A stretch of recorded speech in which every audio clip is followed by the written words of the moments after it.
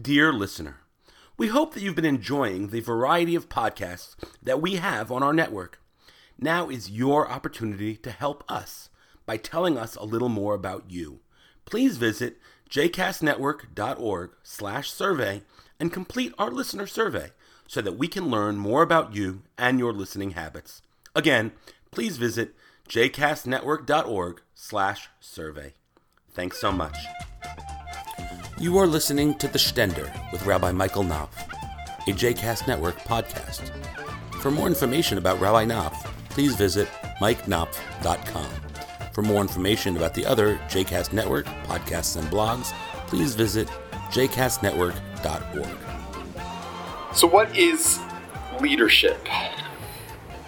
That's a question that I found myself asking a lot over the past couple of weeks.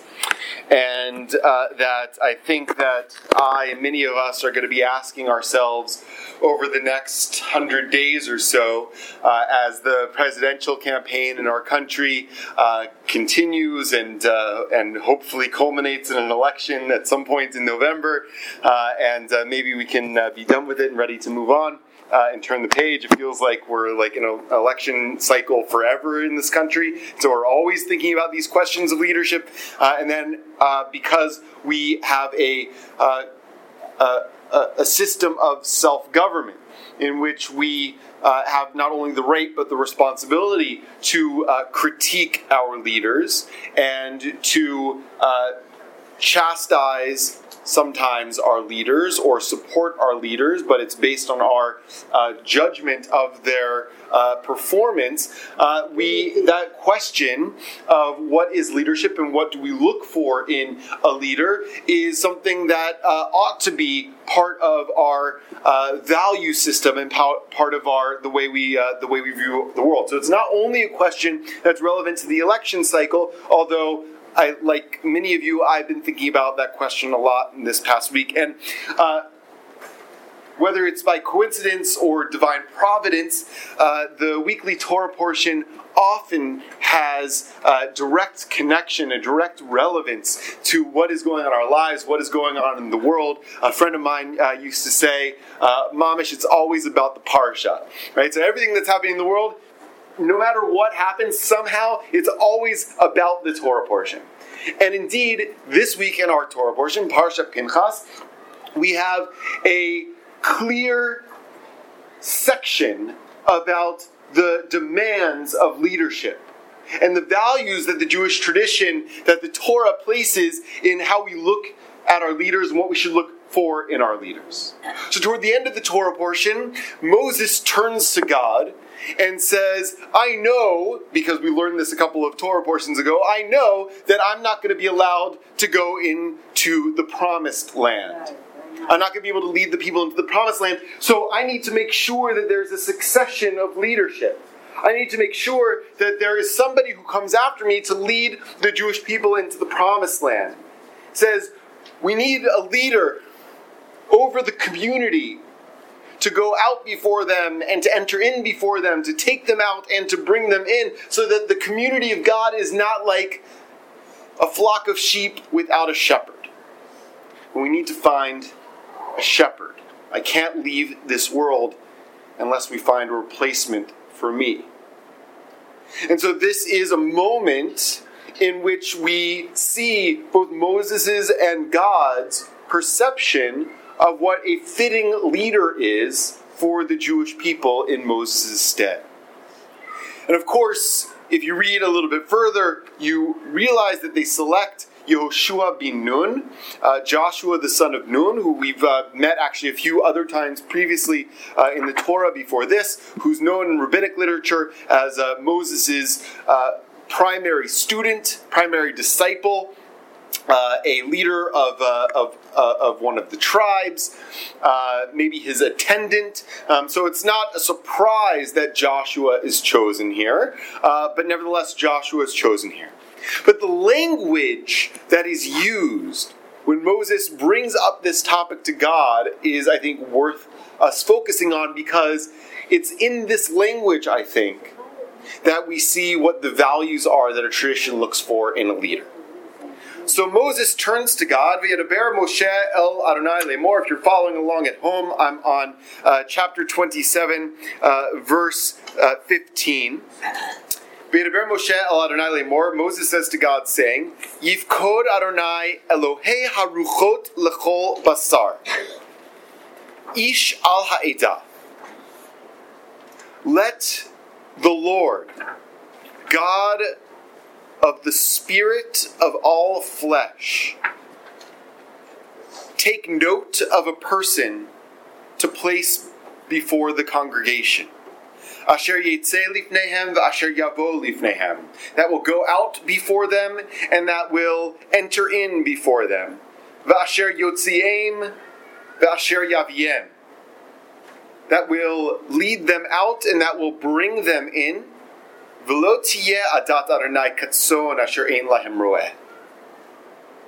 so that the congregation of the Lord will not be like a flock of sheep that has no shepherd. The way Moses addresses God there is sui generis in all the Torah. Nowhere else in the Torah is God referred to as Elohei Haruchot Lechol Basar, the God of the spirit of all flesh. And so whenever there is a unique turn of phrase, especially in relation to God in the Torah, the rabbinic tradition always asks, why is that term specifically used, and why is that term specifically used right here? The God of the spirit of all flesh. And why is it used in the context of leadership? What does the spirit of all flesh have to do with leadership? And so Rashi, the great medieval commentator, quoting a famous midrash, asks that very question. Lama ne'emar, why is it said like this? Why does Moses say the creator of the God of the spirit of all flesh? Amar lefanav. It's as if Moses had said to him, Ribono shel olam, master of the world, galui v'yadua lefanecha da'ato shel kol echad ve'achad. It is revealed and known before you the intelligence of every person, the disposition of every person, the values of every person. Ve'enan domim ze lazeh. And no person is the exact same as any other person. Everyone is different. Everyone has a different wisdom. Everyone has a different knowledge. Everybody has a different disposition. Everybody has a different personality. And you know, God, that each and every person in the community of Israel is different. Mana alehem manhig shehe sovel kol echad ve'echad lefi da'ato. And so, God, I want you to select for them a leader who will be patient with each and every person according to each and every person's capability, according to each and every person's personality, according to each and every person's needs and wants and directions. It's not lost on the commentators that ruchot, spirit, of all people that's used here can mean a couple of things. First, the spirit of all people. God is referred to as the God of the spirit of all flesh because Moses says that each and every person has a unique spirit. And so a leader must acknowledge and affirm and celebrate the unique spirit of each and every person, and each and every person is different, and know that leadership is about holding people together in their diversity. Not only being the leader of a certain segment or a certain group of people with which you most align, or that you decide you most care about, or you decide is the most important. About holding people together who disagree about things, and therefore need time to process an idea of how to move ahead and how to move forward and debate it, and hold it together, and wrestle with it. And maybe embrace it or maybe not. What the president has called a few times the hard but necessary work of self-government, which is an opportunity for everybody to wrestle with those issues that are going to lead them forward. because nobody is going to be able to do it for them. And so Moses is saying to God, each and every person is different. Each and every person has a unique spirit, a unique soul, and we need a leader who recognizes the uniqueness of every person and is patient with them, is patient in his leadership, who holds everybody together and walks with them and not too far ahead of them. Ruchot in Hebrew can also mean directions. And so saying God is Elohei Ruchot L'chol Basar means that God is the God of people who are of diverse direction in life. And so a leader needs to be able to hold together people who move in different directions and to lead them forward even though they might all want to go in different ways. Which requires, again, the word that's used here, sovel, patience, endurance, grit. That's what Moses asks for God to choose in a leader. Asher Yitzei Lifnehem, a leader, somebody who goes out ahead of people. Vasher Yavo Lifnehem, somebody who enters in before people. A leader's got to be a little bit ahead of the curve. But not just somebody who's out there leading the charge. Not somebody who's just out there on their own carrying the banner and saying, if you're with me, come with me. If you're not, I don't care about you. But also, Asher Yotziem the Asher Yaviem. Somebody who goes out with them and enters in with them. Which requires a leader who is willing to be with the people in all of their complexity and in all of their diversity, which requires patience, endurance, grit, being able to hold people together in their complexity and diversity and not abandon them, and not leave them, and not just take along those who are willing to follow, but to hold everyone together, which requires hard work and perseverance. Wisdom. What'd you say? Integrity. Thank you, everybody. Let's do this Mad Libs here. And respect for each and every person. But here's what's interesting about this passage to me, is why this Torah portion. Moses finds out a couple of Torah portions ago that he's not going to be able to enter into the land of Israel. That would have been the natural time for him to ask God, okay, then let's pick a successor. Maybe it should have been after Korach, which was the next Torah portion after we find out that Moses was not to enter into the land of Israel. There was a coup attempt against Moses. Moses could have then said to God, we need a successor for my leadership. Or maybe later in Deuteronomy, when Moses is about to die, he could have said then, let's choose a successor. So why here? Why in the story of Pinchas do we have this question of succession? Great Hasidic master, Rabbi Menachem Mendel of Kotsk, offers the following answer that I think is so illuminating. Commenting on this question of choosing a successor, he says this: Ka'asher ra'a Moshe godel chashivato shel Pinchas, chashash shema yivchar lemanhig velo hutav hadavar be'enei Moshe, sheyeh leYisrael manhig kanai kazeh. So when Moses saw the great esteem that Pinchas was held in, he became worried lest the people choose him as their leader. And it was not good in the eyes of Moses that the Jewish people would have a zealous leader like Pinchas. So let's remember who Pinchas is for a moment. Pinchas is the grandson of Aaron the priest. the son of Eleazar the high priest. Once Aaron dies, Eleazar, his son, becomes the high priest. Pinchas is the son of Eleazar. And Pinchas is the chief of the guards of the Mishkan, of the tabernacle.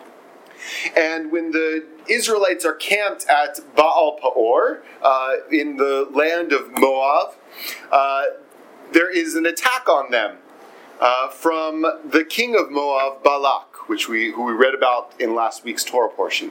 And Balak decides not to engage them in direct warfare, but tries to engage them in spiritual warfare. So Balak first sends Bilam, a non-Jewish prophet, to go and curse the people.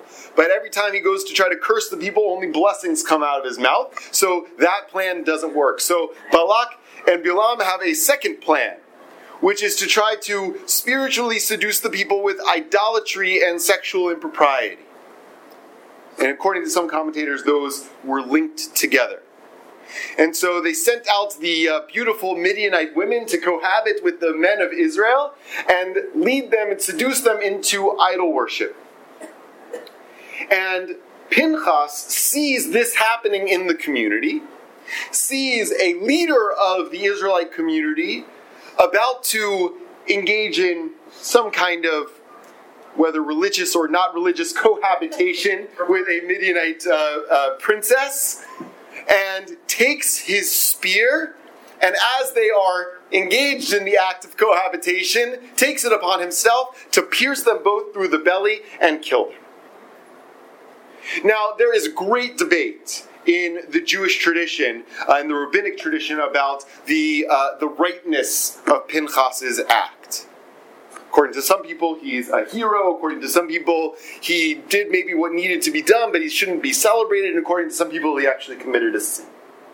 Rabbi Menachem Mendel of Kotsk is sort of indifferent on that question, but for sure knows that the character trait of Pinchas that may have been necessary for that act in particular is not a good quality in a leader. Zealotry is not a good quality in a leader. A lack of understanding of people is not a good quality in a leader. A lack of patience is not a good quality in a leader. A desire for retribution and personal justice and vengeance, vigilante justice, is not a good quality in a leader. But Moses sees that someone like Pinchas is esteemed in the eyes of the community. Why? Because people looking at who's going to take me forward love to see strength, love to see decisiveness, love to see people making the hard choices that they may not like and they may not choose themselves, but get the job done. And so Pinchas is venerated in the eyes of the community. And Moses says, if Pinchas is going to become leader because the people want him to be leader, it will be a disaster for the Jewish people. Because leadership is about holding diverse people together, about celebrating their difference, about enabling them to converge around their differences and moving them along a little bit at a time with patience and understanding. And those are not qualities that Pinchas has. And so Moses begs God, don't let Pinchas become the leader of the people. Lachen bikesh me'et HaKadosh Baruch Hu, the Kotzker Rebbe says, therefore he asked the Holy Blessed One, Shemanhigim shel Yisrael yesovel et kol echad, that the leaders of the Jewish people will be patient with every single person. Klomar yeh manhig savlan v'lo manhig knai, that we should have patient leaders and not zealous leaders. This is one of the reasons, I think, that the Jewish tradition associates Pinchas with Elijah. Because Elijah is also referred to in the Bible as kanai, zealous or jealous, impulsive, and eager to act on behalf of God.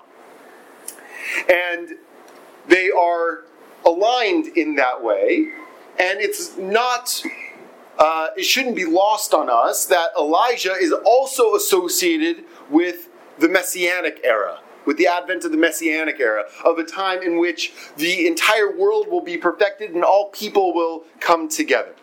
So how does Pinchas become Elijah, and how does Elijah become a Messianic figure? In the Haftorah. So Elijah is this zealous warrior for God. He considers himself the only person in his time who is willing to act and be loyal to God, which should tell you something about the nature of that kind of leadership. It's entirely solitary and entirely impatient of difference and distinction and division, and the fact that people may not be 100% aligned with him. And that's who Elijah is in the time of Ahab and Jezebel. And so Elijah flees into the desert from Ahab and Jezebel. He goes as far as the mountain of God at Horeb, we're told in the book of Kings. He goes to Mount Sinai. There he went into a cave, and there he spent the night. Then the word of the Lord came to him. He said to him, "Why are you here, Elijah?" Elijah replied, "I am moved by zeal for the Lord, the God of hosts. For the Israelites have forsaken your covenant, torn down your altars, and put your prophets to the sword. I alone am left, and they are out to take my life." "Come out," God called, "and stand on the mountain before the Lord." And lo, the Lord passed by. There was a great and mighty wind, splitting mountains and shattering rocks by the power of the Lord, but the Lord was not in the wind. After the wind, an earthquake, but the Lord was not in the earthquake. After the earthquake, fire, but the Lord was not in the fire. And after the fire, kol dmama daka, a soft murmuring sound, a still small voice. When Elijah heard it, he wrapped his mantle about his face and went out and stood at the entrance of the cave. Then a voice addressed him. "Why are you here, Elijah?" Elijah discovers in that moment that God is not in the fire and in the brimstone. God is not in the anger and in the vengeance. God is not in the quick and decisive retributive action, but in the softness and the stillness, the indistinguishable words of collective whispering and talking. And Elijah realizes in that moment that the only way to bring about the rule of closeness with God that he so desires is not through anger and not through violence and not through coercion, but by softness, by peace. Elijah overcomes in time the character flaw that makes Pinchas, his spiritual predecessor, unfit for leadership. And it's why Elijah is the harbinger of the Messianic era. Because only when people are brought together, only when justice and peace are sown, can this world be redeemed, and the Messianic era, an era of justice and peace, brought upon all of us. The nature of leadership in the Torah is someone who's soft and patient and welcoming of diversity. Elijah learns that only in the end, and will return to us only when we, in the end, learn it too.